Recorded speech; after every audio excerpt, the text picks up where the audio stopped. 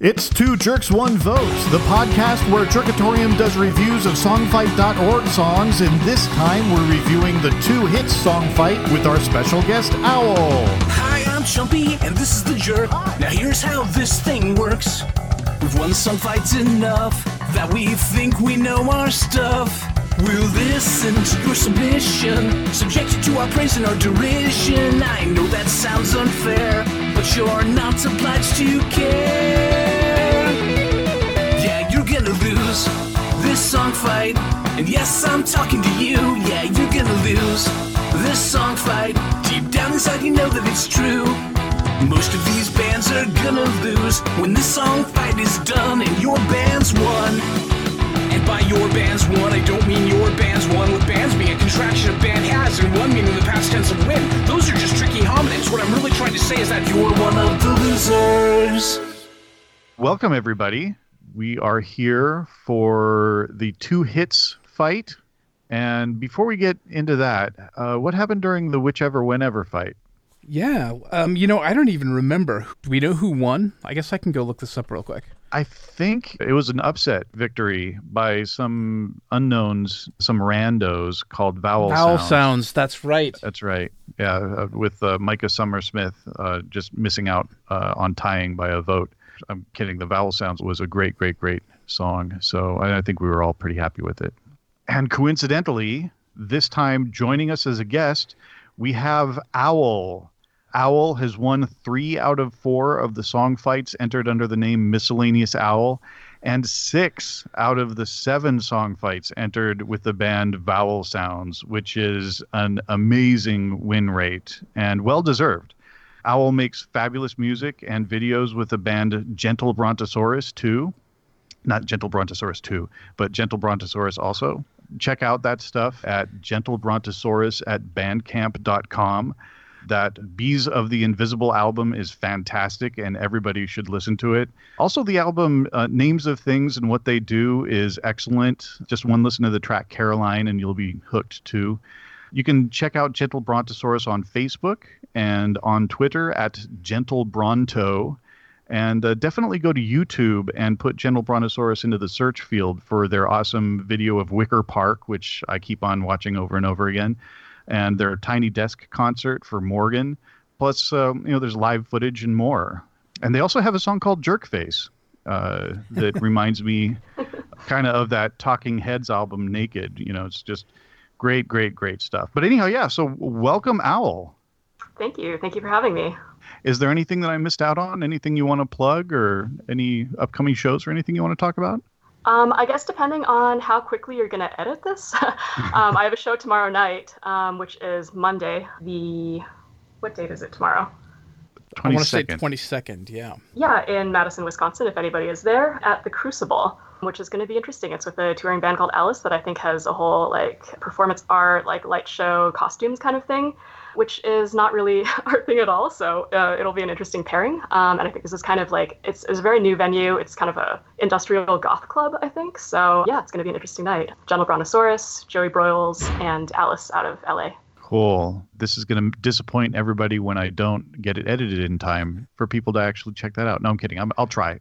But we'll see. I regret that I'm not in your neck of the woods, so I'd be able to see that. I'd love to see that. Do people typically post that stuff on YouTube, or is it just touch and go with that? We don't usually see a whole lot of live footage going up. I think somebody films it. It's usually a 2-second clip on Facebook or something. So most likely not, but we'll see. There's a couple of other upcoming shows. We have one in May with a band called Fancy Pears and Shotgun Mary, who are both Madison-based.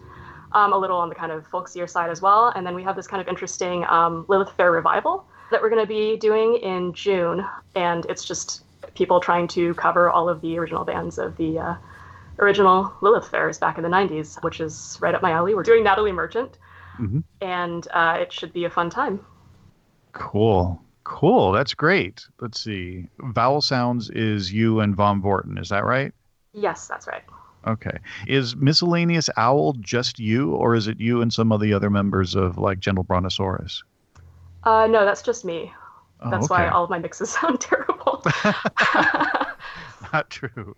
But yeah, you've just been kicking ass all over Songfight and just making some great, great, great music. So I was curious how you met up with Vom. I assume it was through the February album writing month, as I think that's how he met up with the guy from Balance Lost, who I associate with you two. Yeah. So Pete from Balance Lost, Furry Pedro, I want to say, on the boards is how both of us ended up coming to Songfight in the first place, because a couple of years ago, he asked me to do guest vocals for Regime Change for Nurine, which is what kind of led me to the website. And we all knew each other through February album writing month. That's how I know Pig Farmer Jr. as well. And we had just kind of been friends on that site and commented back and forth. And then we ended up doing a collaboration that we were both really happy with in 2015, I want to say. And enjoyed it so much that we were like, we should just keep on making music together. So, we have a very sporadic recording schedule. Songfight's been great for us with just actually getting motivation to, put stuff together and write together. So it's really fun. I love working with Vom. Cool. Do you intend to compete in Nurine this year? I think we do have some plans to do that as Val Sounds. Wow. I think the first song title is going to be announced tomorrow. Is that right? That sounds right. I remember whenever Jerkatorium or Matchy Matchy submitted, we had to have like this set schedule. It's like we have to have ideas in by Tuesday. We have such and such an amount of time to do this, and then vocal takes by the end of such and such a date, and then all just mixing for the last day. So it's an exercise, and it usually generates some good stuff. I'll be looking forward to watching you dominate and crush everybody there too. Hopefully. Yeah. What about Spin Tunes? Do you have any interest in that? I know Vom did Spin Tunes. I was busy at the time that was going on, so I didn't really get a chance to follow that too closely. But I did, listen to some of the songs, read some of the reviews. Yeah. But yeah, we'll see. I usually do 5090 in the summertime too. Oh, I don't know about 5090. What's that about? So 5090 is a sister challenge to FOM, and it's 50 songs in 90 days over the summer, I think starting the 4th of July weekend. I have never gotten anywhere close to that because it's summertime and I want to be outside and I can't really sustain the level of intensity that it takes to, write a song every 2 days for 3 months straight.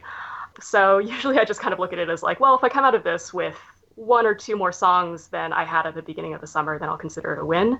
I think I may have done like a half marathon one year. It's 25 songs, but yeah, it's a lot to do when, the sun is shining and everything is beautiful outside. So yeah, I kind of lightly participate in that. I usually try to do the whole thing for FOM because it's freezing and horrible in Wisconsin where I live during February, and it's a good excuse to just stay inside and write music and record music. Yeah. All right. Should we launch into the reviews? Yeah, let's talk a little bit about the title. So it's 2 hits, and then there's the optional challenge of Emotional Gut Punch. Yeah. And I think I know what an emotional gut punch is. Like, gut punch is just not a great feeling, and it's supposed to, hit you like a gut punch, I guess?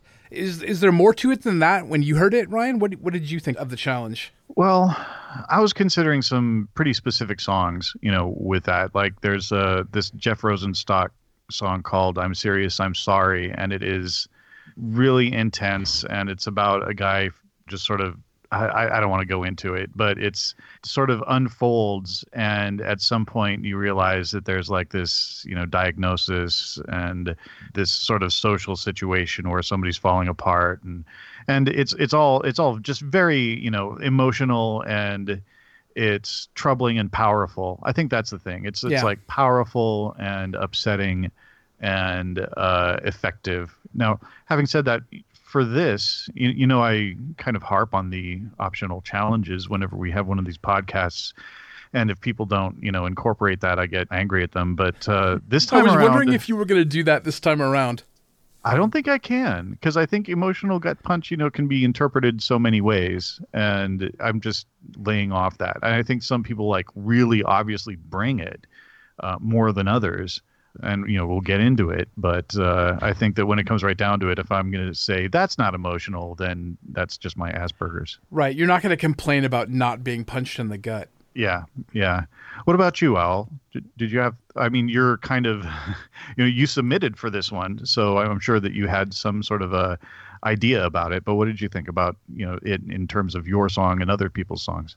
Yeah, that was definitely something that I thought about when I was writing these reviews is, is it really fair for me to say, well, I didn't feel emotionally gut punched by this song, therefore you didn't meet the challenge? So I think it's sort of a question of like, well, did it seem like they were trying to incorporate that versus like how how much did that affect me personally? Because it's not like hand claps where you can tell yes or no are there hand claps. It's a little bit more subjective, saying whether or not there's an emotional gut punch in a song. So I mean, I can talk about whether a particular song I thought was punchy or or not, but I think it's definitely hard to judge that. Yeah, absolutely. So you asked the question, Chumpy, what do you think? I don't know. I got a little bit bogged down in just the semantics of the term gut punch. And, Googling it didn't really help me. There's like some awful definition on the Urban Dictionary. So that was totally useless to me. And then there's a TV trope, the gut punch, in which, that's the moment in some drama when things are suddenly real. And you realize that, now it's serious, where before it may have been a little bit lighthearted, but now the gloves are off. And, it's taken a dark turn. And none of those definitions were really satisfying for me. So I guess I just went back to the, you feel like you've been punched in the gut and you've been hit in the feels is kind of how I decided to approach that. Yeah. Yeah, I did think about whether it was supposed to be something where there has to be, partway through, like a change in the mood. Yeah. But I think that would be too hard. Yeah. And too specific.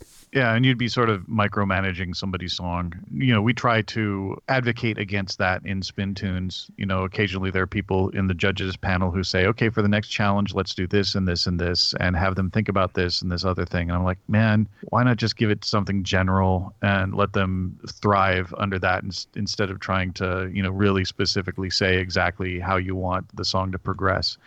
I think that if there is an emotional gut punch, great. If the person thinks that he or she incorporated an emotional gut punch, then that also works as far as I'm concerned. Yeah. Oh, and optional is right there in the name of it. So sometimes I feel like it's just better to ignore it entirely. Yeah, but then you're dinging points off of people for not adding operatic vocals, say, or... Only if you're Brian. Some of us are taking points off of people. Yeah. But I have one of those magical golden votes, so it counts as much as anybody else's, but it means more. Right. So, yeah. All right. Well, on that note, what do you say we start off with Berkeley Social Scene? Once is a blessing, and twice is a fluke. Keep the party going while you're bulletproof. It might take your whole life to get to the top. When you're high on the charts, you can't drop.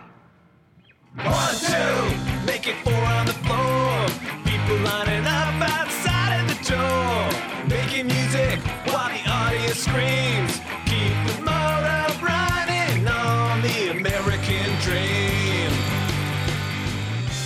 I liked the song a lot overall. I felt like it had a really good kind of fun energy level. I really loved the intro with the kind of combination of that echoey Rhodes and the fuzzy guitars. And I loved the part in the chorus with the shouting 1, 2. But I wasn't really in love with the melody in the chorus. It just felt very sort of jerky or kind of simplistic somehow. I didn't really feel like it flowed that well for me. I get the jerky. Like in my notes, there's this pause between making music and between while the audience screams. And as Micah pointed out, like making music is probably the least poetic way to describe the act of making music. And Yeah. I wish I would have had that line. But, that pause there I feel like is almost a bit of a flow killer. It's like making music, pause, while the audience screams. I don't know, maybe that was some of the jerkiness you heard. I think other folks on the boards complained a little bit about the chorus being rhythmically a little bit off, but I certainly felt it there. It's like you guys stole my notes, too. My notes also mention them making music pause while the audience screams, when it would have been just as easy to put that pause in the beginning and just have the line flow through. So it's like instead of making music while the audience screams, it could be pause, making music while the audience screams, and it just would flow so much better there if you just put the pause in the beginning. Or just change the wording around if you really feel like you need to fill up the very, very beginning of that line. So, yeah, I agree. Yeah, I think also I just didn't really like the melody itself. Like there were some sort of weird jumps in that melody that didn't really sit that well with me. Just felt like an odd progression. I definitely liked the bridge. That was my favorite part of the song. So like right after they come out of the bridge, Lunkhead sings back on the road, back in the studio, and that like studio, and there's another line like play the next show, and those high notes that he's singing are really satisfying, and the harmony on them I think sounds really good too. And those, melodic leaps I liked, but that was definitely my favorite part of the song. It's interesting what different people like in melodies. Sometimes big melodic leaps work, and sometimes they don't. I don't know. It's I guess it's a matter of personal taste, but I certainly like that part. Yeah, no, I like the bridge. I like those high notes that you were mentioning, and I thought the harmonies throughout were really great. Like I really loved when the harmonies come in on that second chorus. I think it sounds really good, and I also love the vibra slap. What's the vibra slap? The cake noise, like that, the thing that makes the noise. I don't know. I remember Lunkhead. I think he mentioned the vibra slap, and I have to Google that. I don't know what that is. We use it in one of our songs. I can't remember off the top of my head which, but I think I timed it too. Like I had to. It doesn't matter, but I'll get back to you on that. It's a plug-in, right? It's not like a physical thing. Yeah. Okay. I just can't picture it, but it has a cool name. Yeah, no, I mean, there's a physical one though. I mean, it's like a wooden box on a metal stick with a ball on the other end. You like hit it against your hand and it like vibrates. I think I can picture that. Like I feel like Cake, right? Yeah. Like every song by Cake has vibra slap like all over it. I feel like. Oh yeah. Like on Going the Distance, I can almost hear it. Yeah. Cool. Learn something new every day. Well, I like the song. I like it how it goes from that full sounding chorus to the interlude where everything drops out except for the rhythm trio. And I didn't actually mind that pause between the second verse and the chorus. I thought it was okay. I thought it was excellent vocal and backing vocal work. And yeah, the harmonies during the bridge are just amazing. Just really, really good. But yeah, there's the phrasing issues that they had. Also, they stretch out some syllables in places where I think it'd sound less awkward if they just rephrased that line or tweaked the melody a bit. Like the flu-ook, the ta-op, the cha-arts. Oh, yeah, I remember those. Yeah, the ha-I, regret it, and behind. You don't have to stretch out syllables like that. You can make it sound a little bit more natural. And I only mention it because it sounds a little bit like obviously like, stretched, when it might sound better if it were just a little more natural. Or it's kind of weird. It's like you either got to stretch out things like crazy or not stretch them out at all. Either go full Mariah Carey on it or or fit it into the line. But all over, it's a good, solid pop rock song with great performances, great production, and great vocals. So I thought it was a good effort. Yeah, I liked it. Any further commentary before we move on? I'm not going to judge it on emotional gut punch, but what do you think? Yeah, I don't think that was in their mind at all. But I really don't know what the song's about when I think about it. I thought it was supposed to be this kind of like poignant story of like a rock star like with a dissolute lifestyle, and I don't know, like I thought that was kind of the idea behind it. I thought they were trying for this kind of sad story of like somebody whose life is falling apart because they're on the road and making music while the audience screams. Yeah, okay. And I think this theme is actually repeated a couple times in this fight. Sort of the making music as a struggle sort of theme. Mm-hmm. Yeah, I actually took notes about all of these, about how each person interpreted two hits, because that was something that I kind of considered when we were starting to work on this song. It's like, there's a lot of different ways that you can interpret this, and I was hoping that somebody would do like a Britney Spears type thing with Hit Me Baby One More Time, but sadly, no references to that, I don't think. Nope. All right, well, next up we've got Evil Grin.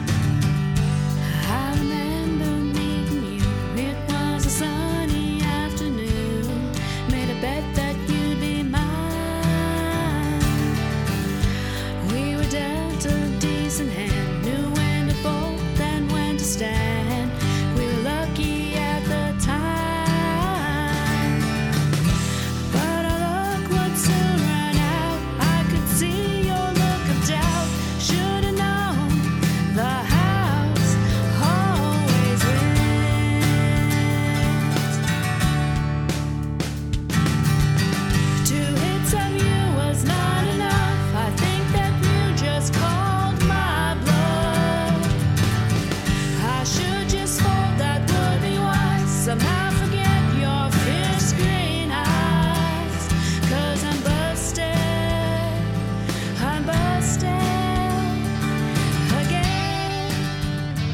I was pleased to see that this collaboration between Pig Farmer and his collaborator vocalist is back on again, and they're back with another pretty strong song.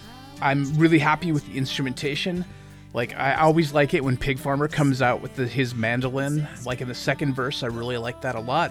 And, you know, and some of these metaphors, I know that there's a lot of poker in metaphors, but might there be a blackjack metaphor in there? Like, I know when you want more cards, it's like, hit me.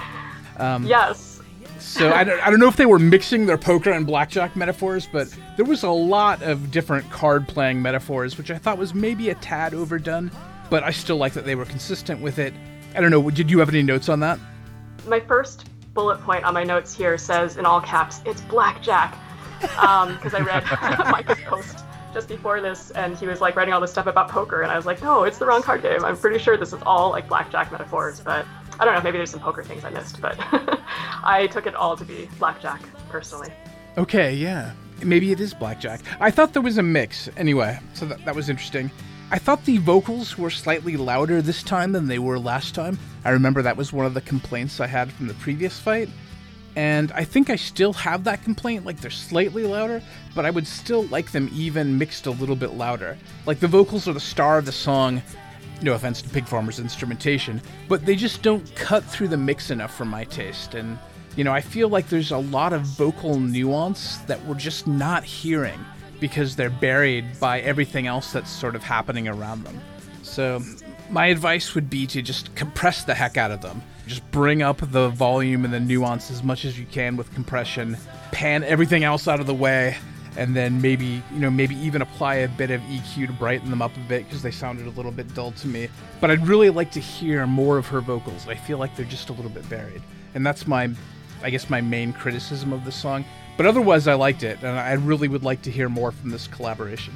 Yeah, I agree. I mean, it's another step in the right direction for Evil Grin, and for Pig Farmer. There are a couple issues, but it's a good, solid song. I think maybe the pre-chorus could have used a different draft. The house always wins.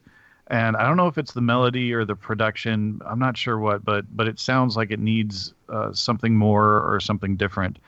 Also, the choruses end too timidly. Like a more confident, sustained, busted again would be better. Maybe with harmony backing vocals like we hear at the very end of the song. But it just kind of it's sort of a little too timid, I think, when it should be just blasting it. So, and some of that phrasing is not great too. Like, I guess I wasn't enough. Why not?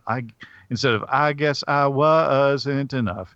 Why not do it like, I guess that I was not enough, because that would fill it all in, and you wouldn't just be stretching out the was part of wasn't. But again, it was a good song, good vocals, except maybe a little too hesitant and held back when she should have been belting it out. But it sounds good, solid, and I feel like I'm stressing the flaws when I don't mean to. Yeah, it's just sort of easier to expound on the flaws of a good song. But my main point should be that this is a good song and again, a great step in the right direction for Evil Grin and for Pig Farmer. Yeah, I enjoyed this. It kind of reminded me of like Melissa Etheridge or something. And I did have the same notes about the vocals not really sounding sort of loud and clear enough. I thought they were a little bit pitchy in the pre-chorus, I think, and in a couple of places it just didn't feel quite clean enough to me. But I disagree with you about the pre-chorus. I really loved the pre-chorus and the house always wins line. I really like the way that was phrased and the way that kind of carries through over the instrumentation there. Okay. I didn't really like the chorus, though. I feel like this is sort of a common theme with my reviews this week, because I felt like the kind of rhyming couplets just made it feel like it was not getting any momentum anywhere. And I agree that, the busted part could have ended more dramatically, like maybe a higher note, or maybe more harmonies, like you were saying, maybe more belting. But it just it felt a little bit unsatisfying to me getting through the chorus there after that really strong sort of verse and pre-chorus beginning. Yeah, just belt it out. It's begging to be belted out, and it's just kind of like there, and then it's done. So yeah, I don't know. Like there's that scene in every music biopic where the producer's like, higher, you need to go higher, and I feel like this is one of those scenes where if you had Evil Grin recording in the studio in their future music biopic, you'd have the producer like shouting, no, go higher, and then she'd go up to this triumphant high note. Everything would be amazing. Right, followed by an A-team montage of recording and mixing. And yeah, and somehow everybody is always just like writing the song in the studio. The other musicians haven't heard any of the parts before they start recording. That's funny. When you guys were focusing on the sort of busted again part of the chorus, I went somewhere else entirely. I was thinking, okay, is it a straight that is busted? So that would be poker, or is it blackjack where they're busted because they took another hit? It was the wrong card. So it's just the funny, the dumb things I focus on. I mean, I think we really could nitpick this a lot, right? Because if it's blackjack and it's 2 hits and it's not enough, then it's like you haven't gotten enough points to win. But then if you've busted, then you've taken too many hits. Too many hits, yeah. Yeah. Yeah. So. Well, I think I don't know. I think we might be focusing more on the specifics. Like, I don't know. I don't hold that against them. I get it that it's inconsistent, but it's a love song. You don't have to go for consistency. How does it make you feel? Yeah, I feel confused. Yeah, exactly. I feel like I don't know which game we're playing. Yeah. I mean, that's a good metaphor. That is a good metaphor. Yeah, I had a note also that I really liked the sort of double meaning behind "You Insisted on a Call." So there are a lot of things that I liked about the wordplay with the cards, and I don't think that just listening to a song normally that I would really subject it to that kind of scrutiny. Right. As far as the metaphor, in most cases, just because you guys asked me to come on and review this, that I was like, oh, I better take a lot of notes here about whether this makes sense. But I don't think I would normally consider all that stuff. I just feel like, oh yeah, it's cards, I get it, and I move on. Well, also I'm kind of famously like not all that concerned with lyrics. I know a lot of other people are way into the lyrics, but unless they really kind of reach out to me, then I kind of take more of the gestalt of the general groove of the song, and I've even kind of stressed to Chumpy a few times that nobody pays attention to the lyrics, and I have been wrong. So like with Jerkatorium songs or with Matchy Matchy songs, I'm like, it doesn't matter. Nobody's going to pay attention. And then I'm like, wrong. I am wrong about all of that. People listen to lyrics. Yeah. All right. So on that note, what do you say we talk about Geach Sorensen? Never had to look over my shoulder. Never had to wonder which way it comes. Never had to run for cover. Never had to reach for my guns. And the first was not what it would be. And the worst was coming up on me. And the first was not what it would be. And the worst was coming up on me. I think it sounds great. It's like a good slow Fountains of Wayne song, or like a good Glenn Case song. It reminded me a bit of that. And I know this also has a pause between sections, and I'm usually pretty critical of that, but it's not incredible here, but it's not as bad as sort of the worst examples that I've called out from other songfighters in the past. Like with both of the other songs, there's some weird phrasing again in this one. There's never had to pause, reach for my guns. There's this huge pause in between the never had to and then reach for my guns, which is weird and distracting. And I was like, why? Why are you doing that? Just rephrase it, or do the melody in a different way that doesn't just leave that huge gaping hole in the middle of a vocal line. But that didn't prevent me from really enjoying the song, though. It's a wonderful production. The song has a great feel to it. If it were me, I'd put some more vocal harmonies in the song, earlier in the song. But, of course, Geach Sorensen isn't Jerkatorium, to his credit. Thank God. Yeah. But it's good stuff. It's a little hippy-dippy for my tastes, but it's good. One thing that I noted is at the beginning, there's this sort of distant-sounding reverby guitar at the start of the song. And it lasts for 30 seconds or so. And I just know that there's going to be full, rich instrumentation coming, and I can almost go 5, 4, 3, 2, 1. And, and I expect it, and it comes, and it's still great when it happens. This is an overused tactic, I think, but it's still pretty effective, which I think is why people keep going back to it. You give the audience just a little bit, and then you hit them with it all at once, at a key, like, shifting point in the song. That's probably Lunkhead, right? That does sound like something Lunkhead would do, but it's effective, and I can see why people do it. I also noticed that there was a subtle shift in panning from the slight left side to slight right side at every vocal phrase in the chorus, which is a cool and subtle effect that I quite liked. It was almost like, two sides talking to each other. Like, in your left ear is the sung line, and then immediately slightly in your right ear, there's the sung line, which I thought was a really cool effect and worked well.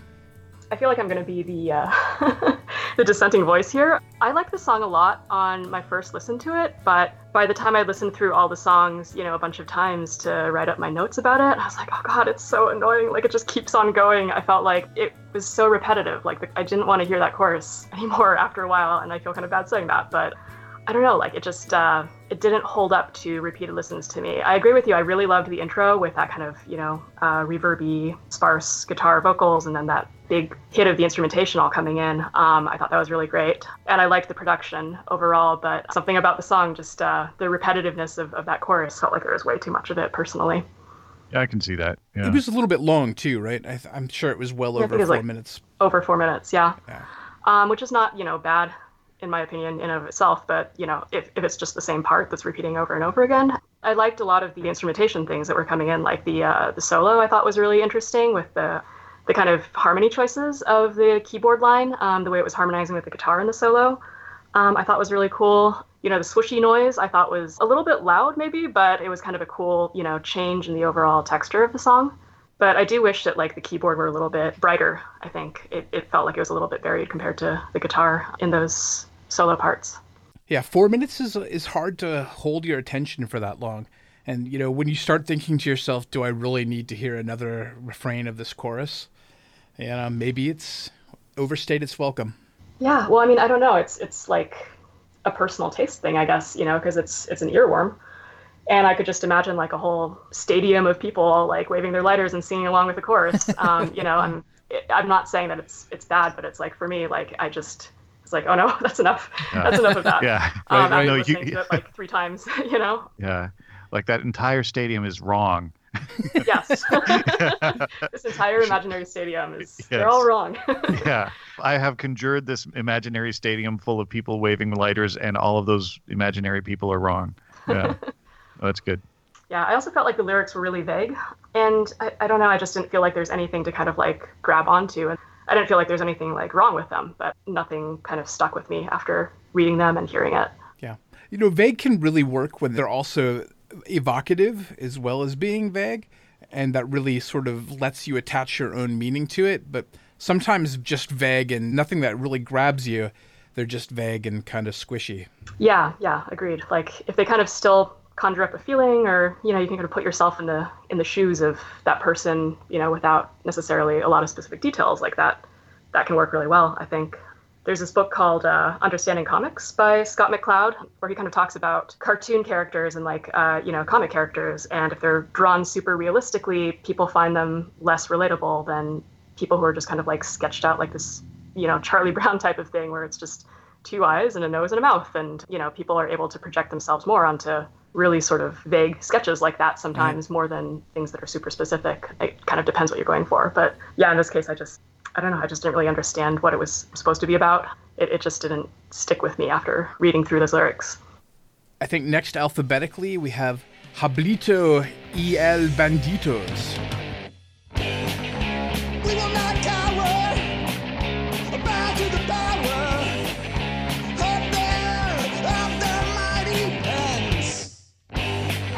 Showing defiance and purging the tyrants in a systematic cleanse.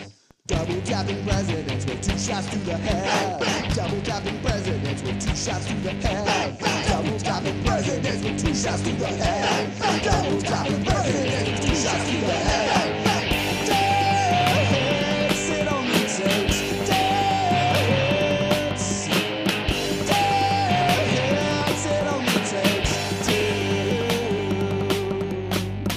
I'm sure we all have a ton of notes about this one. Yeah, I think so. I think wants we to all start? want to edit the heck out of the intro, right? Like, is that the first thing on your note? Like, intro is too long at 40 seconds. I just want to get out my pen and just slice it. I'm okay with it. What? I'm okay. I really like the intro, actually. I did write, like, I don't feel like it really goes with the rest of the song, per se, which is, there's nothing necessarily wrong with that, though. I don't know. I like that kind of, like, shambolic kind of energy that it had. Yeah, I was okay with the intro as an intro, not so much, the comment that the Second Amendment is about civil unrest, because it isn't. And we can get to that later. Is that the subtext there? But yeah, no. I have many problems with this song. Let me start. You want to start out? No. Actually, I like this song. I like this sort of 80s punk rock sound. And I really liked his vocal delivery, which I think sounds like Jello Biafra. So I like all that. I like his exaggerated vibrato. And I think, Killing the President is well in the punk rock canon, I'd say. There's like Coffin Break's song, Kill the President. And there's probably a few others. And I think he's just probably in the clear because I don't think the Secret Service trolls song fights, so he's probably okay. But I'm reminded of this time in college where I had a friend who was in a band called the Three Hammers, and I think they were more of an art performance band than a band. But they had a flyer out in Olympia that was advocating the show Three Hammers, and at the very bottom it said, "Brought to you by the Committee to Kill the President." And, they posted this around town. Was that G.W. Bush at that point? Or I think it... H.W. Bush, I think it was H.W. at that point. Yeah. And, the Secret Service paid them a visit. Wow. Yeah. So they investigate, credible or incredible threats against the president. So you can say what you want. Just be careful. I'm desperate to expound about this, but I'm going to hold back. What do you think, Owl? Yeah, like I said, I really liked the intro. I really liked the verses. The overall kind of retro punk rock sound was really awesome. And I really loved the vocals as well, aside from that like laughing part, which I really didn't care for. I thought it was kind of dumb. And I liked the bang bang in the chorus, but I felt like, so there's like a couple of problems that I had with it. So one of them is, like the whole shooting the president thing. Not that I have any particular love for the president, but I don't know, like the songs with this kind of like juvenile kind of murder fantasy thing, like I don't really like it. It just feels very alienating, so I didn't really care for that whole aspect of it. And the mix of the song was just like very distracting to me because I felt like it suddenly got like really quiet in a part where it should have gotten really loud. So I don't know what was up with that. Like I felt like the intro sounded cool, sounded good, and then you get to the next part of the song and suddenly it's like ultra quiet. It's like, oh, I thought this is the part where everybody is supposed to be up in the mosh pit like freaking out. And and it just kind of felt like it I don't normally get too much into the details of other people's mixes because I'm not great at that. I don't pay that much attention to it, but yeah, I felt it was just sort of really distracting to me listening through this because it felt like it just really messed with the momentum of the song. I don't really like the phrase systematic cleanse. Yeah, I don't think anybody does. It's not that's very good. That's an objectively bad phrase. Yeah. Especially now with all this alt-right bullshit that's happening. I don't know if it's ever a good phrase, but right now it feels particularly bad. Yeah. And then that whole line, "We will not cower or bow to the power of their mighty pens." So it's like, okay, the sword is better than the pen and, advocating violence and shooting people like over peaceful lawmaking and like the rule of law and like normal democracy. Like I don't know, like it just it's kind of like rubbed me the wrong way. And I kind of liked that like hand drum thing that was happening, but it also felt a little bit weird stylistically. Having somebody with like bongo drums coming into your like punk rock jam, it felt a little strange to me. Like I don't know, it sort of reminded me of, I would say, like Enigma Return to Innocence, which I don't think it even has those drums, but that kind of like weird like tribal thing from like the 90s that was kind of a thing. It just kind of reminded me of that. But I don't know, I kind of liked that aspect of it, I guess. I just thought I would mention it, I guess. I have a slight like petty complaint also with like starting a reviews thread that is like the same idea as your song. Yeah, I sort of noticed feel that. like just start like a new one and say something else and not set it up to be like, oh, and then look, I wrote the song about this. Yeah. Yeah, that's really tacky. Having done that myself, I would say that's really tacky. Don't ever do that. Yeah. What was that, 42 hours or 43 hours? Is that what we did? Yeah. I think so. But yeah, bad bad Hoblet. Don't do that. It's terrible. Yeah. My notes were that, I'm sure we can all agree that murder is bad, and therefore these lyrics are problematic. If Hoblet were a Tea Party racist posting this exact same song in 2010, then I'd never take Hoblet seriously ever again. The teabaggers felt wrongly, of course, that their rights were being infringed upon. Instead it was more about them feeling that white male supremacy was being threatened by the specter of gender equality and racial equality. But of course, those oblivious teabaggers were confusing rights with privilege. And I'm digressing, and I'll stop. Suffice to say, there are problems with the general gist of the lyrics, and we've already kind of discussed that here. But as far as the music goes, this is great. I actually associate Hoblet with one of my pet peeves, because in my recollection, he often does that thing where the vocal melody follows the guitar chords exactly, but not in this song. So I was really happy about that. The song is interesting and very different, the whole kind of way it was put together, and I'm impressed by the inventiveness of it. I think the drums might be a little too quiet, but that's a minor criticism. Overall, I'm very impressed. Great guitar work, great vocal delivery, great bongos. There's a sloppy outro. It's like there's some mumbling at the outro, and I think that was probably left in for character or something, but I think that should have just been cut out. And also, going back to the lyrics, we might be overreacting a bit too. And me included might be overreacting, because it might be like the Dead Milkmen-ish. It just might not have come through that he's going for a little bit of humor, something like the Dead Milkmen doing, the thing that only eats hippies or something, in that they're making fun of the idea of something that'll only eat hippies and that hippies should be eaten and blah, blah, blah. But, it's not an actual advocacy of murdering folks. So, yeah. But who knows? Maybe that's how he expected the emotional gut punch to come off, is that we'd all be horrified that someone is advocating so blatantly just killing the president. Yeah. But I don't know. Are we going to vote for it? No. Okay. And I don't think it's going to get a lot of votes, even though it's, relatively well done. Yeah, I don't think I'm going to vote for it. I liked it musically, but, I had enough other problems with it that I don't think I'm going to vote for it. Yeah. Yeah. I'm just not going to co-sign on that whole idea. Yeah. Instead, let's just make sure that his legacy is what it deserves to be, and, get him out of there by a huge, decisive vote. Not just a majority of Americans who voted against him in the past election, but, a majority of Americans voting for somebody better. Amen. Yes. All right, so on that entirely depressing note, what do you say we move on to Micah Summersmith? Listen close, you hear that thump thump as the nurse glides that thing across your bump? That's a promise. Not much to show for me yet, but just you wait, see how big I get. Here I come, squalling and squealing into the world. Your kin, your flesh, your pearl. Not much to look at, snot covered and slimy as sin, but hear that drum beat under my skin. Two hits on the big bass drum. Two hits on the big bass drum. On the big bass drum. Here I come, here I come, here I come. Two hits on the big bass drum. Two hits on the big bass drum. Two hits on the big bass drum. Here I come, here I come, here I come, here I come. Now sit back. Ryan, I think you are the biggest Micah Summersmith fan here in the audience, although I could be wrong. Why don't you go first? Okay, all right. As usual, this review is a problem for me because when I have nothing bad to say about a song, then I don't have much to say about a song. And I think that this song is just great. The chorus might go one repetition too many at the very end, but I'm stretching, when I say that, to find something to complain about. The bass drum running through the song is great. The rapping verses with the sung choruses works great.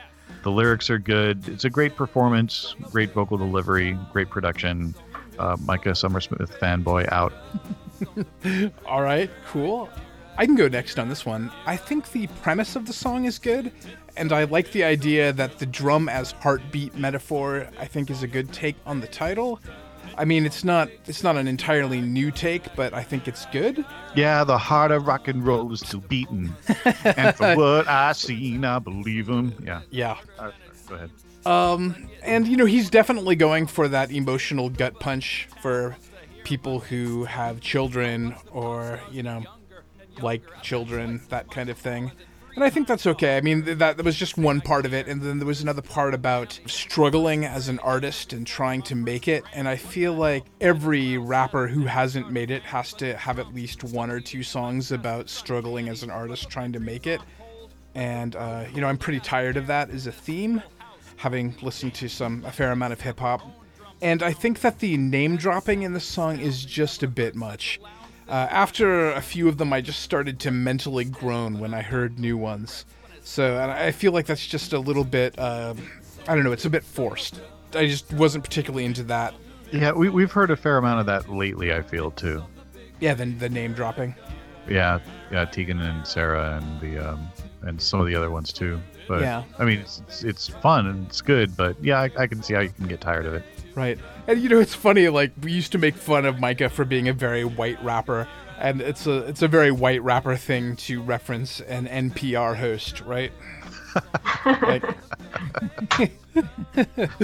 but, you know, this is pretty well done, and it's an enjoyable listen, and Micah's playing to his strengths, so a lot of these elements we've heard before in Micah's songs, and I think, you know, his reminder to us that it's good to stretch and it's good to go outside of your comfort zone and try something new. I'm just going to throw that back at you, Micah. Playing to your strengths. Do something new. Is that from some of his past negging of us? Yeah. Is that what that's about? Okay. All right. I don't know. I felt like the song was like well put together, but it didn't totally connect with me. Like I really liked the rapping. Like it was sort of a mixed bag, I guess. Like I liked the rapping. The sort of rhythm and like storytelling of it kind of reminded me of the song All I Got Is You by Ghostface Killah. And, you know, I liked that whole aspect of it. I also wasn't crazy about the whole name dropping, which, you know, sometimes I find delightful, I think, depending on sort of how I'm feeling at the time and then also like how inventive the rhymes feel. Like I feel like rhyming one person's name with another person's name just didn't feel like a great rhyme to me in this case. And it just felt a little bit like too many of them, too forced and sort of overly specific, you know, with these particular things. I mean, I really liked the Tegan and Sarah rhyme in that other song, but in this case, yeah, for me, it didn't work that well. I didn't really like the chorus either in this song. Like, it just felt like a Christmas carol or something. Like, I don't know, like the little drummer boy or something. I don't know, like it just didn't work for me. Like the rapping part worked for me just fine, but I didn't really like the chorus itself and the style of the chorus in combination with everything else. There are also like a few lyrical things that bugged me a bit, like that first line, slide that thing across your bump, just struck me as kind of like weird and gross sounding. Like it reminded me of that Black Eyed Peas song, My Humps, which I really, really hate. So this is maybe just like a personal, you know, a personal thing where it's like, oh no, it sounds like that song. I don't know, like that line just sounded gross. That thing is a stethoscope, right? I think that's what it is. I thought it was like one of those ultrasound wands, which maybe doesn't stand that well. Okay. But it was vague. It was and, like he uses the word "thing" I think twice in the lyrics, and I mean at least the second time around it's rhyming with something, but you know it felt a little bit vague or lazy, I guess. And I was sure. Oh, go on. I was saying I was going to mention that I was okay with it when I kind of realized that it is the fetus talking to the mother. I thought is that did everybody else get that impression for the first verse? Yeah, I think so too. Like I'm going to be X or Y talking. Yeah, the fetus talking to the mom. Yeah. Yeah. Listen close as the nurse glides that thing across your bump, you know, and I think that it was the fetus talking to the mother saying this, and it's, you know, it wasn't clear in the first listen through that that's exactly what was going on, but, you know, I was trying to think, well, who is saying that to who? But as soon as I got that, then I was fine, but it took more than one listen. Anyhow, sorry. Yeah, I don't know. That was one of my other sort of nitpicks, is that I wasn't really sure who this song was directed at, because it seems like it's clearly, you know, the narrator's mother in the first couple of verses, and then it seems like it goes off somewhere else and is kind of talking to a vague you, unless it's still talking to the mother the whole way through but I feel like because it's kind of covering the whole arc of this person's life, for a long period of time, like it doesn't seem like it's really directed anymore. I don't know, like I felt like if it is sort of talking to the mother, I guess the emotional arc of it was unclear to me, because I felt like it kind of shifted around from one sort of emotional focus to another between different parts of the song in a way that left me feeling a little bit unclear about how I should be feeling at each point or, at the end of it. Yeah, I got that too. At the end, there was this sort of resignation that, okay, I want to be a famous rock star or person, musician, but I'll settle just for having a family and that's okay. Which seemed a bit like it was just a bit unsatisfying ending, I guess. Yeah, well, I mean, it felt very positive, really, like at that ending part in some ways, and then also sort of like this, like, oh, I'm just giving up. So it didn't seem totally clear to me, like how that was supposed to be taken. Yeah. I wanted to be a rock star and all I got was this lousy family.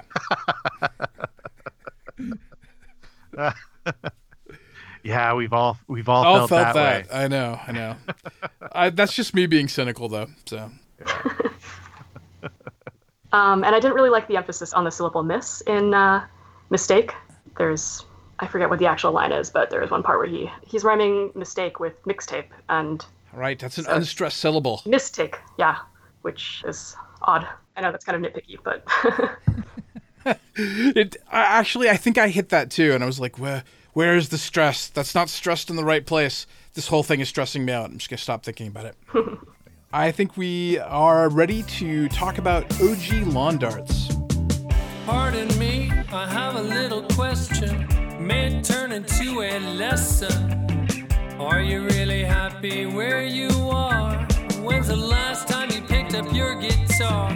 Has it really been so long you couldn't pick it up and write another song? No, they could tune and just hum. Sit on the front porch and strum.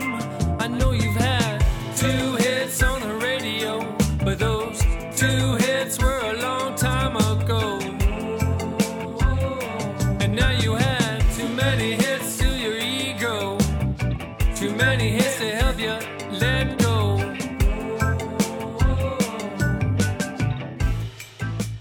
I really liked the vocals on this song. I felt like he has this kind of really pleasant, like slightly hoarse sounding delivery and like these really nice like slides between the notes that I really enjoyed.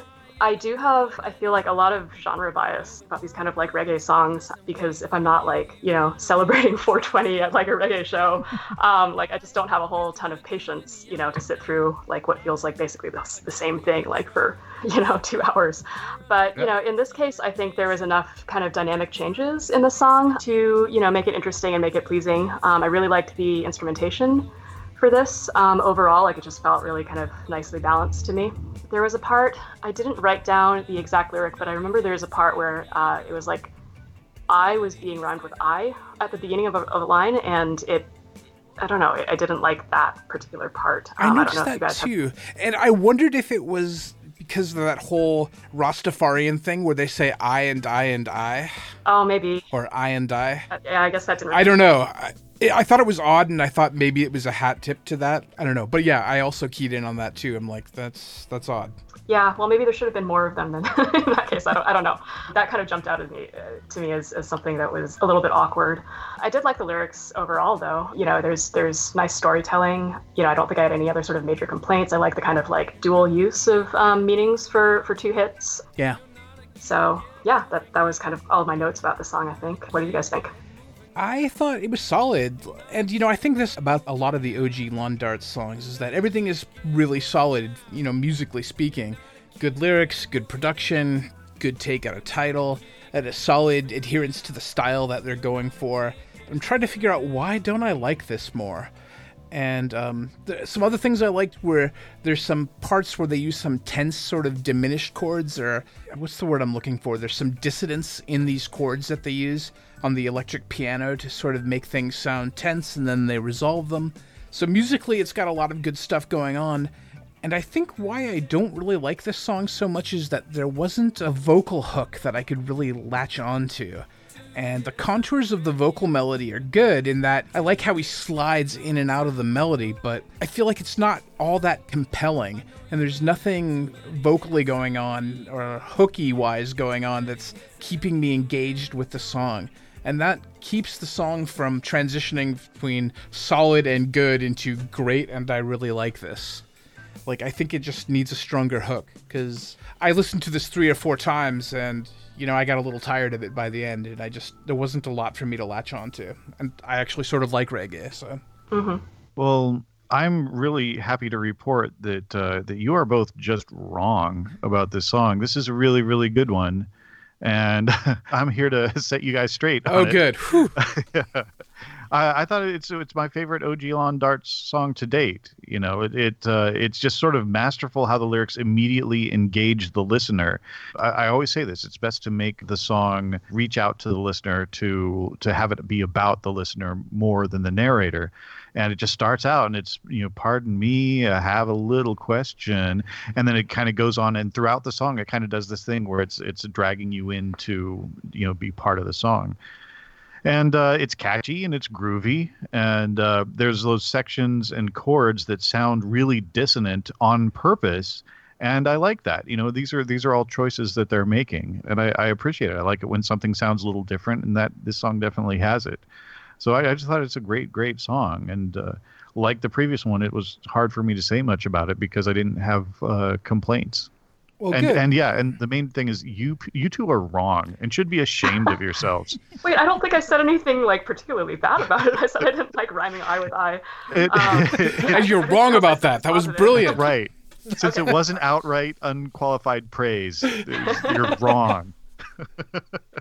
Okay, I'm sorry. All right. That's more like it. I look forward That's to all I getting our wanted. glowing mail from Small Town Mike on this one. Yeah. No, I liked it. So yeah. Okay, cool. Let's see.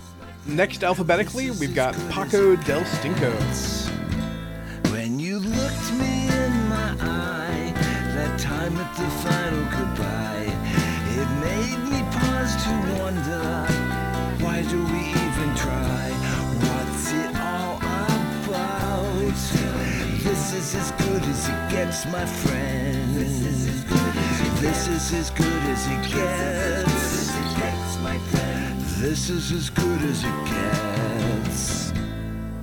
One's a tree and one's a seed. What will be is already agreed. Another drop or just a bit of the breeze. So I think this is a song about those last moments before you die. And Yeah. I think it starts out with the car going into the ditch, tail lights up, things going south, and the idea is, let's see, there's this, what's it all about, right? Like, that's, I think, the question of the song, like, what's life all about? Or maybe it's not so much what's life all about, but what happens to you when you die, I guess is the question. And maybe that's, the answer is, I think, in the chorus, which is, this is as good as it gets. That was my take on it lyrically. The lyrics weren't posted, so I listened a bunch of times trying to figure out what the song is about, and I think that's what I came up with in the end. And the refrain is sort of a pushback against the notion that anything interesting happens to you when you die. And that's what I got from that. And, you know, I like this song because it's got all of Paco's trademark magic. I love how he uses backing vocals. So in some cases, they're just doing additional lyrical lines like, please tell me, which is almost like, you know, a sort of call and response sort of thing. And in some cases, they're just doubling what the main vocal line does. And in some cases, like in the bridge, they're just oohs and ahs, providing some nice, pretty texture. And the guitar solo in this was a wild and short sort of screechy solo, which maybe is a metaphor for your short and wild life. I don't know. I listened to this more times than I thought I would, trying to figure it out. And in the end, I think it grew on me a little bit. Like, I didn't like it as so much at first. And by the time I was done, I was like, I think I'm going to vote for this. I like this. So I had a little bit of a turnaround on my thoughts on it. Yeah, I had a similar reaction to it. Actually, my favorite songs for this fight, you know, I guess nothing really stood out to me that strongly when I first listened to them, and then they kind of grew on me after listening a few times, and this is one of them. I just really love the way that it kind of dives just super immediately into that scene of the car wreck. And I wasn't totally sure if it was supposed to all be the same scene or kind of different, you know, if maybe that second verse was talking about like the last moments of a relationship or something. I like it when people write down the lyrics so I can actually make sure that I know all of the words that they're saying, because I couldn't totally make out everything, particularly in the bridge. But I just really liked the overall sort of loopy sound of this. I really liked the, abrupt beginning, abrupt ending. I was not a big fan of the guitar solo, which I'm sure is a sort of controversial tone to pick for your guitar solo. Yeah, screechy and waily. Yeah, it's like a guitar being played through a kazoo or something. I don't know. I didn't really like it. I mean, it was definitely unusual and interesting, though. When I don't necessarily like something, it still gets points if it is weird. So, it's fine. And I really liked the phrasing of the "What's it all about" in the chorus, which is really nice. Just how that kind of flows and how it's delivered. And what were your thoughts about the bridge lyrics? I couldn't totally make out all of them. So I wasn't really sure with that whole tree and seed thing, like what the... Yeah, I didn't get that either. Besides that tree and seed sort of rhyme. Well, there was also, the lyrics touch on predetermination and reincarnation and things like that. And I imagine, I also didn't get all of the bridge lyrics, but I imagine that was sort of allusions to that sort of a thing. Maybe reincarnation in particular. It didn't really congeal for me in terms of an idea, but that's probably just because he didn't post the lyrics. Yeah, there was also a reference to that red sky at night, sailors delight, red sky at morning, sailors take warning sort of rhyme. Mm-hmm. Yeah, but I didn't quite know how that fit in either. So, yeah, the bridge was confusing. I wasn't really sure how this related to the overall title, the two hits. Yeah, I noticed that too. And I wondered if it was like something like the car hit two things on its way to the ditch, or... I tried to figure out the correlation to the title, but I couldn't. Well, I like the song. I thought the melody kind of seems to meander around in a way that I like a lot. And the guitar solo, it's screechy and fuzzy, but I also thought it was really nice and melodic. So I didn't mind that so much. The lyrics are kind of miserable, maybe, and like we already talked about it, they aren't posted, but they touch on predetermination and reincarnation. I kind of prefer to sort of tune out the meaning of the lyrics, though, and simply enjoy the gestalt of this very enjoyable song. I feel like it's almost a Paco does Morrissey number, and it's great. So I was happy with it. Yeah, I think it's really interesting, though, that like those are kind of two opposite ideas, right? Of like, this is as good as it gets, this life is all that you get, and when you're gone, versus reincarnation and destiny and all that. So it seems like kind of two completely opposite takes on what the lyrics are supposed to mean. Yeah. Post your lyrics, Paco. Yeah. All right, let's see. Let's talk about the undead squirrels. Wait. Oh, wait. Third cat, isn't it? Oh, he thinks the comes before third. It's just the way I sort these is wrong. Don't bother sorting them. Just click on the image. Yeah, I heard that last time. Yeah, I know. I'm not going to change. Apparently not. That would require me to take one of your suggestions seriously. Yeah. It should be a resolution. I'll do one thing Ryan suggests. All right. Let's talk about Third Cat. Your eyes are like two hits. They punch me right in the heart. Always thought that he'd be it. Now you say you want a fresh start. You want a fresh start. You want a fresh start.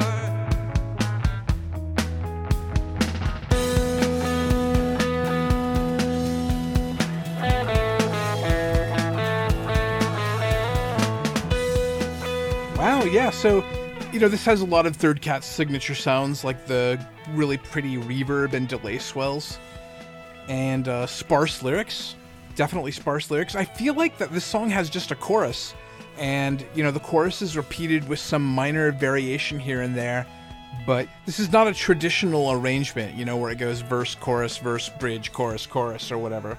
This is, a Third Cat arrangement where things are a little bit different. And I like that. I like the part, there's this part that I think we're all going to talk about where everything just goes and slows down like a tape machine grinding to a halt or whatever. And then everything goes atmospheric and there's lots of reverb and delay swells. and then a slower tempoed version of the lyrics come in, and then the song just sort of ends. And I think there's this expectation that, you know, the tape machine is going to go broop, and it's going to like come back on again, and then things are going to be at normal tempo again, and maybe that'll be how the song ends. But it just kind of ends at the slowdown, and it's a little bit disappointing. And at, 2 minutes and 30 seconds, I felt like, come on, Third Cat, like you could make my dream happen here. Speed it back up again, bring me back in, give me some closure. So that's how I felt about that part of it. But otherwise, this is a great Third Cat song. It's got all the stuff about his songs that I like. But I thought, like, lyrically, it was just a little bit even less than usual lyrically. I was fine without having an ending where everything ends with everybody at the same level they were before. That wasn't a big deal for me. All in all, this song was fine, but maybe a little dull until that interlude and the tempo change. And I like the very, very end of the song where it kind of the guitar thing just kind of does that hop up a little bit. But the thing is, the verses and the chorus is mostly just hopping back and forth between two chords. And, especially during the chorus, I would have preferred more variation. And I liked it well enough, but it's not one of my favorite Third Cat songs. The interlude is definitely an event and interesting and something, but it also doesn't seem all that incredibly well incorporated into the rest of the song. I really liked this one, actually. This was another one of my favorites from the fight. And it was also another one that I heard the first time or two and was like, it's okay. And it kind of grew on me after listening to it a number of times. I really liked that whole tape stop, and then, the fact that it never returned to that faster tempo and that really odd kind of ending that I feel like a lot of people really didn't like. I thought it was great. That kind of slightly, dissonant little ascending part that just kind of is there and then it stops. And I thought that was a really cool detail. I think the lyrics were the line where he says, "Your eyes punch me right in the heart," I thought was a really interesting lyric, actually. Like, it sort of made me laugh, which I probably wasn't supposed to feel that way about it, but it was unusual. Like, it kind of stuck with me. I liked the sound of the lyrics, I guess, more than necessarily the lyrics themselves. But I think, I'm not sure exactly what it is with the second part of those rhyming lines. Like, I think that maybe they're like one beat shorter than the previous part of the rhyme, but I just really liked the rhythm of that second line. I need a fresh start or whatever. Like, every time one of those lines ended, it just felt really satisfying to me. So I really liked that kind of vocal rhythm and, length of those phrases. And I liked all the sounds at play, like very pretty kind of reverby things, and that kind of like arpeggio guitar on one side and the kind of chugging rhythm guitar on the other side. It's nice. And yeah, I don't know, like in the solo, though, they're kind of like the two guitar lines both going, that kind of felt like two people who were just soloing, at the same time, but not necessarily like with any kind of regard for what the other guitar was doing. Which is even stranger because they're ostensibly the same person. Yeah, it's the same person, so it's it's odd, but it's like I went to this regular weekly like Monday night blues jam at this local bar here, and I remember I went to this one time and there were like 4 guys who showed up to play lead guitar and like one guy on drums and one guy on bass, and like I'm sitting there watching them playing, and then like everybody is just all like playing like noodly solos at the same time. Oh, that must be terrible. Like nobody is listening to what anybody else is doing. It was just, I don't know, it's like being trapped in some kind of weird blues nightmare, which I'm sorry, I didn't mean to like make it sound like, Third Cat's 2 solos are that bad, but like that's sort of what it reminded me of. It's like, oh, there's just like a couple of things happening that don't necessarily have like a whole lot of connection to each other. Yeah, the solos weren't bad. They just reminded me of something that was really terrible and hilarious. Yeah. I like the phrase blues nightmare. That's great. Okay, I think we've exhausted Third Cat. Okay. Let's talk about the Undead Squirrels. I don't wanna be a one-hit wonder. I don't wanna be a shooting star.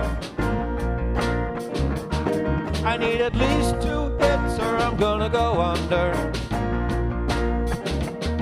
I need at least 2 hits if I wanna go far.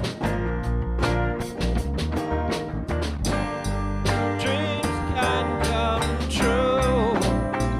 It can happen to you if you believe that it's true.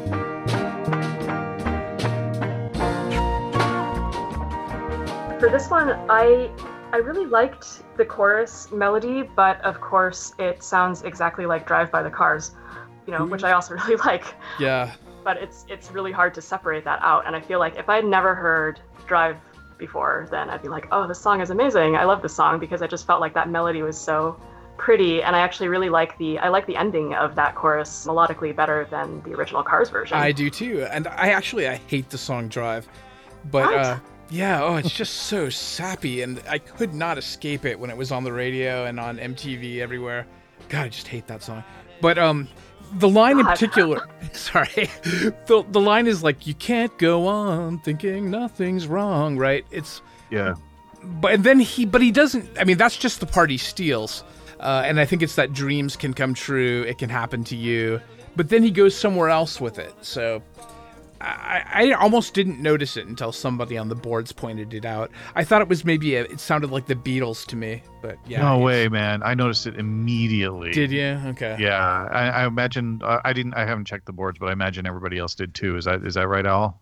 I think Micah did not. I think he didn't know what song people were talking about, but I think everybody else who's commented so far. Oh, Micah's like that. 20 though, so he wasn't born. So I don't know. I think Vaughn was like, Rick Ocasek called and he wants his melody back. Yeah, he wants to know who's going to drive him home. Bro, that's what it is. Yep. So yeah, I don't know. I guess the performance I think could have been a little bit tighter here.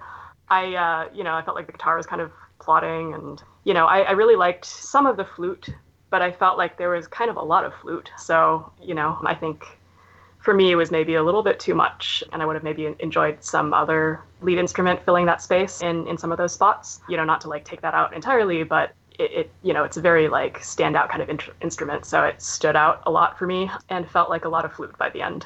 And I felt like the lyrics felt kind of simplistic, some of these rhymes and so on. It just didn't stand out to me super well lyrically either. I would have really loved to have heard some harmonies in the chorus. I feel like that would have really elevated it. But, again, like I just really love that chorus melody, but I have such a hard time separating that from the other song that it sounds just like. At the end, I felt like it just kind of petered out, and I kind of wished there was more of an outro. My notes are a lot like yours. I also mentioned that I would have liked a harmony vocal in the pre-chorus and the chorus. But I think it's also fine the way that he did it. Again, I kind of want to make every song a Jerkatorium song, by which I mean I want to improve every song by making it a Jerkatorium song. But let's see. The chorus effect on the second guitar that comes in is warbly enough to make it sound out of tune. And that's just sort of a setting thing. It's a choice by him. I think that it would have been nice to put some fresh ears on it and maybe adjust the settings a little bit. The guitar playing itself is a little sloppy too, and I only mind that if it distracts.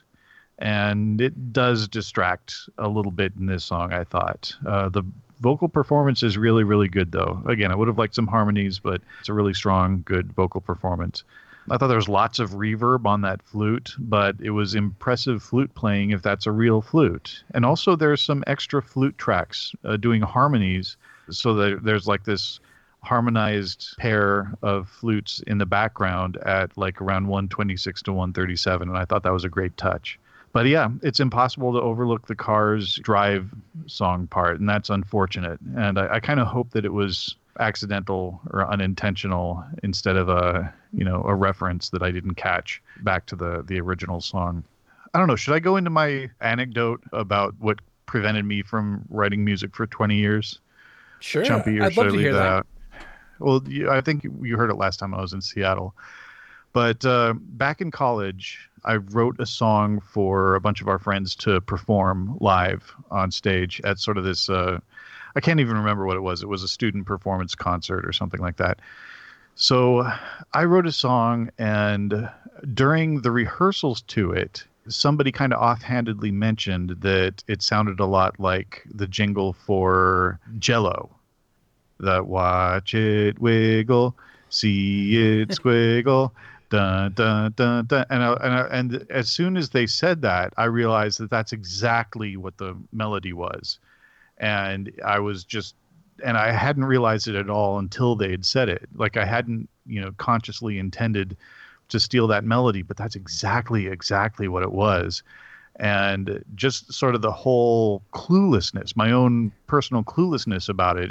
It was, I can't even tell you how traumatic that was for me. So that just kind of got in the way of my writing music. At least it's one of the things that got in the way of writing music for a long, long time for me, until we started up Jerkatorium. And, I think Chumpy knows my aversion to anything like that, so that when something similar happened in our song Fingers Crossed, he hid it from me because he knew that I would insist that we change around that melody if I realized that we'd stolen part of that melody from some Beatles song. Yeah. All My Lovin', I think. So yeah, It's funny. I have the exact opposite feeling about this. Like, I hate intellectual property in all of its forms. And I hate the notion that someone thinks that a series of notes that they sang in a particular song is somehow theirs, or that they have any claim to it. I just hate that idea. And I think all music should be recontextualized and repurposed freely. So, but you also got to appreciate original content. And there also, is no original content. Every song has been sung, every melody has been created, or it will be at some point if it hasn't already happened. I'm going to sort of disagree with you on principle. It's a fantasy. I think that there's actually anything original or anything new under the sun. That's how I feel. But on the other hand, I can pretty confidently say that I unintentionally, accidentally stole the Beatles tune because it sounded right in my head when I was inserting it into this, other song that we did. And same with the Jell-O jingle. I'm certain that there was some part of my brain that said that sounds right because I've heard it before and it sounds natural and catchy.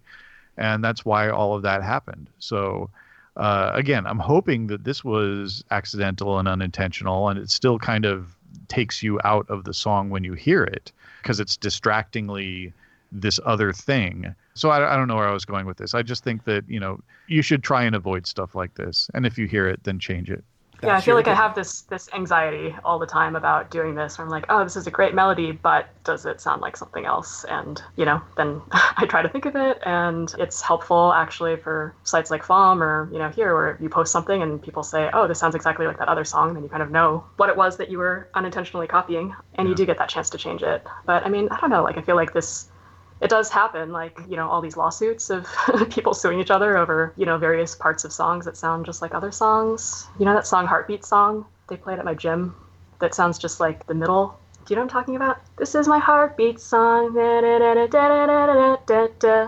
Oh. No, I haven't heard that one. It's like a contemporary current song that they play, like I said, at my gym, and it just sounds exactly like this other song from the 90s. Is that takes some time? Yeah. Jimmy Eat World, I feel like it was Jimmy Eat World, maybe? Sounds like it. Yeah. But yeah, I mean, that's like, those are both like kind of radio play hit songs, and they sound like exactly the same to me. Wasn't there recently something that happened with Radiohead's Creep? Like, I feel like that was in the news. Like Radiohead and some other contemporary artists, they stole like a line from Creep, or it sounded a little bit like Creep. Googling it now. Lana Del Rey? Yeah, that's right. It's Lana Del Rey versus Creep. I haven't heard her song. Have you heard both of them? I have heard both of them, and and I don't care. I think Creep or Radiohead was actually sued by someone else, which makes this interesting for that particular melody that they used in Creep. So Radiohead was sued, and then they turned around and sued somebody else, Lana Del Rey, which is kind of an interesting story, but it's just interesting in how weird and messed up it is in my mind. Yeah. Well, pay it forward. Yeah. The American way.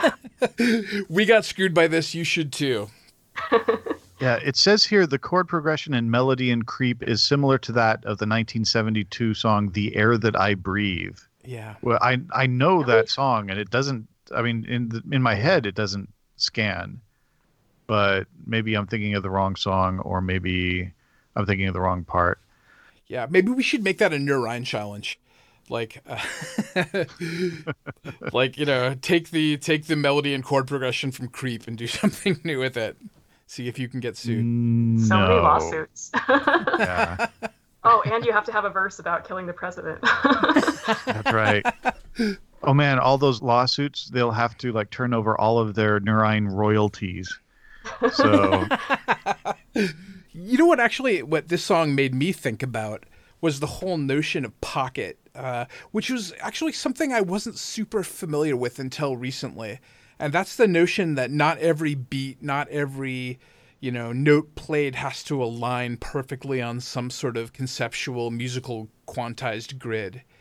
And that there is this idea of pocket where you can play ahead of the beat or behind the beat by a little bit. And, that's an expression of your personal sort of musical tastes. And it's just a humanization sort of thing. And I watched a video where this guy, Rick Beato, who's kind of a YouTube music theory guy, where he said, rock and pop music is being killed by quantization tools like FlexTime that Logic has, or Beat Detective that Pro Tools has, and it's just killing all of the groove and pocket feel for songs.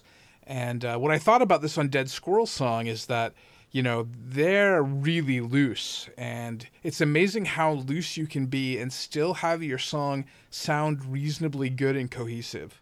So there's a lot of pocket in this song, and there's, I wonder what it would be like if everything was glued to the beat. I think it would lose a lot of its charm. I think there's kind of a middle ground, though, too. Yeah, between super loose and quantized to the nines. Yeah.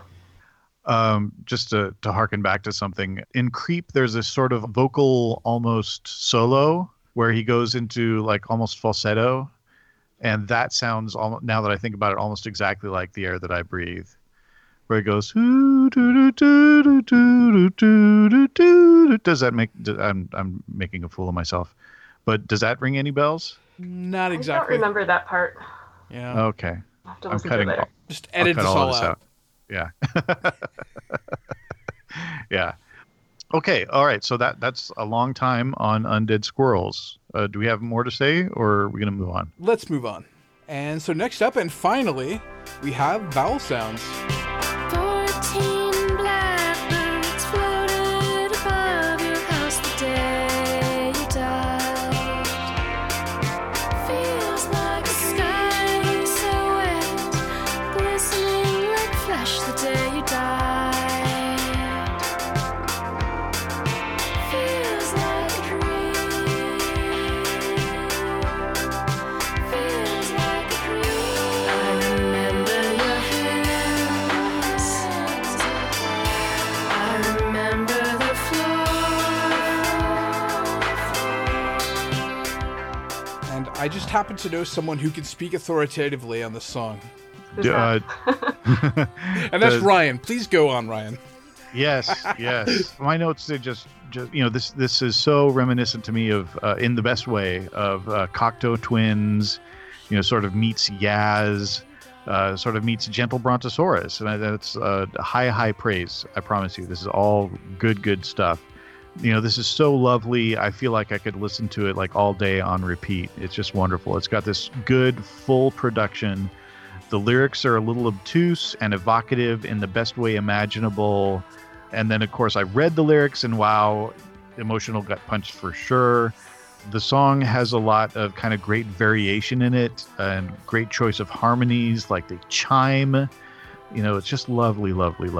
But yeah, so it's kind of no wonder that Vowel Sounds just sort of, sauntered into Song Fight and immediately started crushing everybody.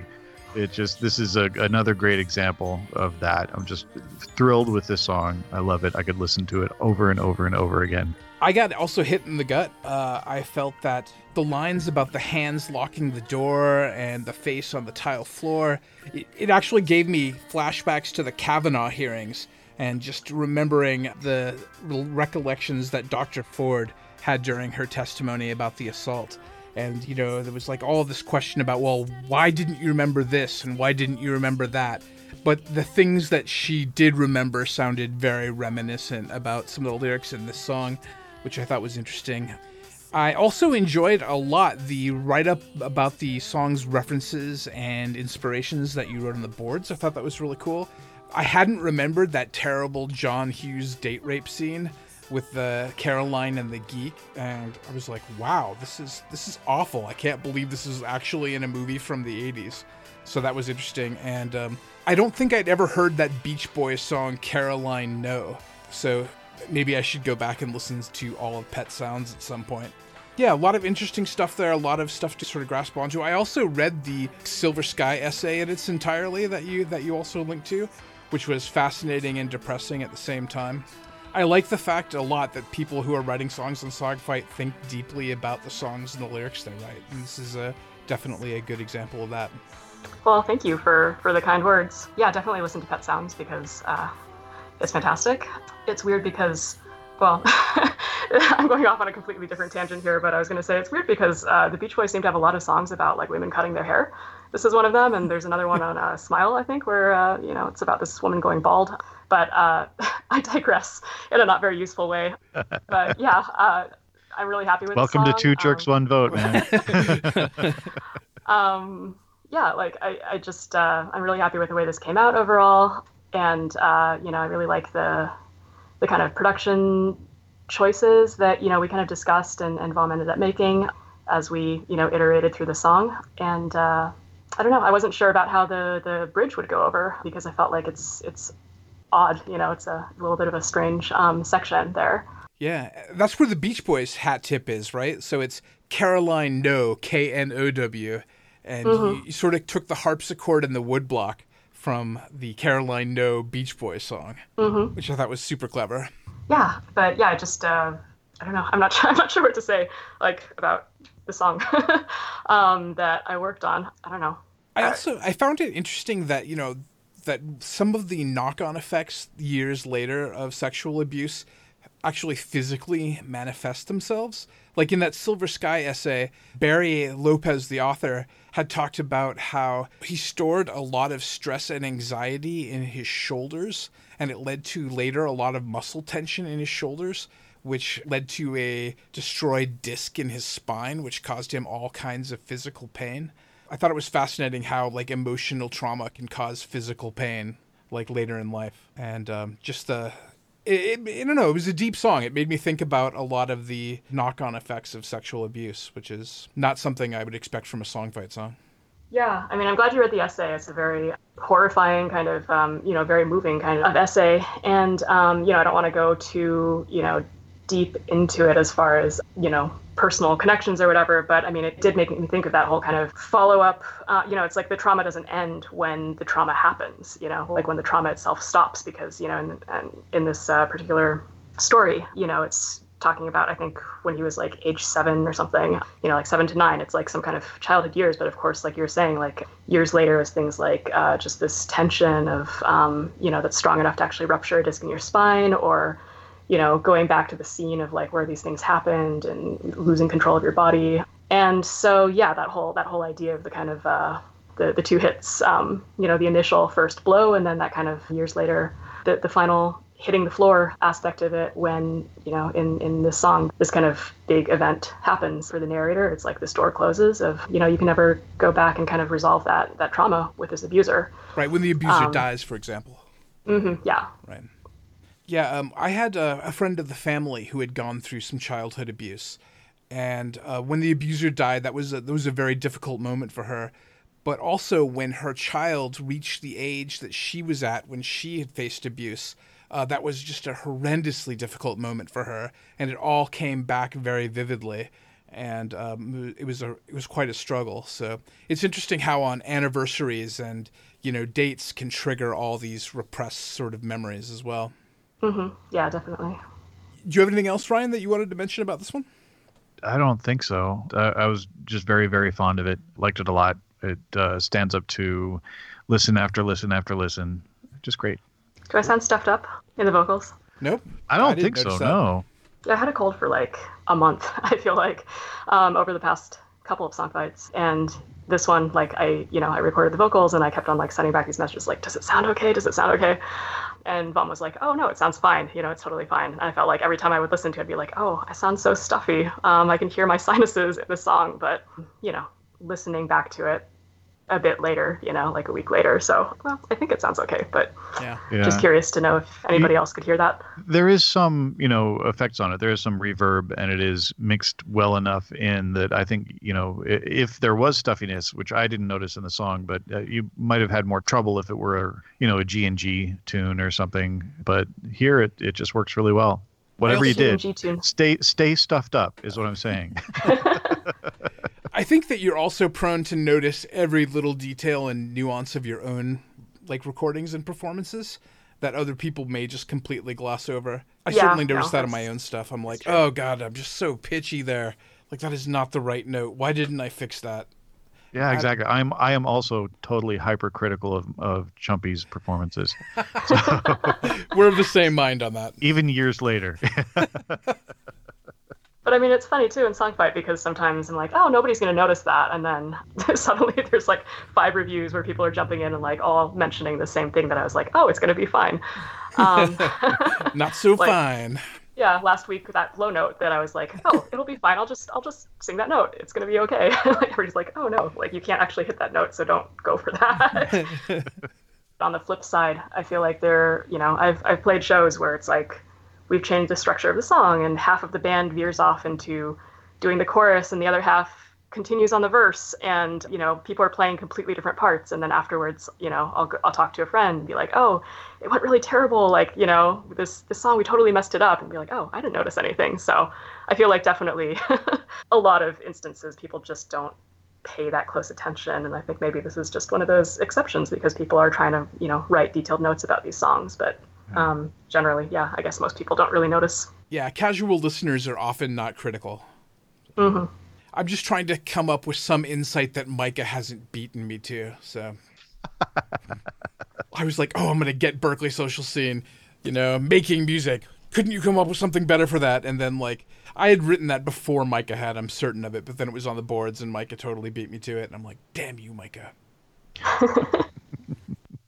Okay, so do we want to do some end of podcast blathering? Do we want to talk about who we're going to vote for or not? Oh, yeah, Because we don't have to. Yeah, let's not. I'm in favor of not. Okay, that's fair enough. Yeah, it's 10 songs this time around. I'm going to vote for 5 or fewer, and I think that's not going to be a problem this time for me. But yeah, we don't have to talk about the specific ones that we're not going to vote for or that we are going to vote for, unless you'd like to, Al. No, that's fine. I'm actually still kind of making up my mind about it a little bit, just because I felt like it was a very solid fight. I was kind of relieved when you said, oh, do you want to do it this week? Because I'd listened to the songs and there wasn't anything where I was like, oh, I hate this, so yeah. It makes it easier to not have to like get on the air and talk about how you thought somebody's song was just awful. But yeah, I just haven't really decided yet because I felt like all these songs had something great about all of them, and I have to decide which ones that I like the best. Okay. All right. Cool. Well, in that case, yeah, let's talk about Songfight Live. You have offered to host this year. If it comes together as we're all hoping that it will, then that's really, really awesome of you. Early August, is that right? Yeah, August 2nd and 3rd here in Madison, Wisconsin. I'm excited about it. I've never, gone to one of these before, so I don't really know what to expect per se. And I had just like so many super detailed questions that I had sent to Ken, and he was really helpful about expectations and what kind of emails to send these venues about this and so on. But, I have a venue lined up and, I'm working on the backline, and I think the rest is just like people have to say they're going to come. And I don't know, like we have to pick a name, but it should be fine. I mean, this is a really nice little venue. It's, this pub with a kind of private upstairs and downstairs room that you can cordon off if you want to, but otherwise people are free to wander up if they hear music playing and see what's going on. And, it has food, has drinks. It's just off of the downtown Capitol Square, so within walking distance to like so many other cool things in Madison. And August is going to be a beautiful time here in the great state of Wisconsin. Lots of sunshine and beautiful weather. You can go get a boat and go out on the lake, and we're big on craft beers here, and come here and drink a bunch of interesting beers that you're not allowed to export outside of Wisconsin, like New Glarus Brewery, that I think people come in and like smuggle out of the state apparently because you can't get it other places. Amazing cheese, like deep fried cheese curds, in case anybody didn't know, is like a huge thing here in Wisconsin. And Friday fish fries, which I think they'll have at the Rigby that Friday night, another big tradition here. And yeah, I don't know. This is a great city. I love living here, and I'm really happy to host it here. All right. Anything else? Anything else to plug? Anything else to talk about? I don't think so. You want to move on to shout-outs? Okay, I'll start. Shout out to Brian and Alice. Brian, of course, Jerkatorium would not exist without him. Alice doing great art. Let's see, I'd like to thank my husband for his love and support and his patience. And again, thanks for Lunkhead for being the great fight master, and for Nivius for starting up Nur Ein.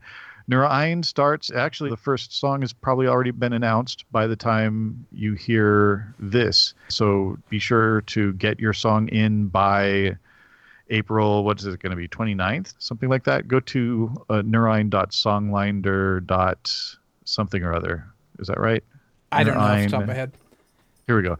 Yeah, Nurein, nurein.songlander.com. And that'll bring you to everything you want to know about Nurein, including, again, what the current challenge is, round 0. By the time this is published, that'll probably have been posted already. How about you, Al? Any shout-outs? Shout out to my husband, who's done a great job of keeping the cat out of this room while I'm recording, and to my bandmates in Gentle Brontosaurus, who probably aren't listening to this podcast, but, you know, what the hell. And shout out to Von Borton, my co-writer in Vowel Sounds, who probably is listening to this podcast. And yeah, thank you so much for having me on the podcast this week. Come check out our Facebook page and our Twitter and Bandcamp. Give us a like, and we'll have all of the events up to date on both those pages. Cool. Awesome. Unless anybody has anything else, I guess that's it. I think I can hear the exit music going on. All right, that's a wrap. See you, folks. Okay. All right. Talk to you later.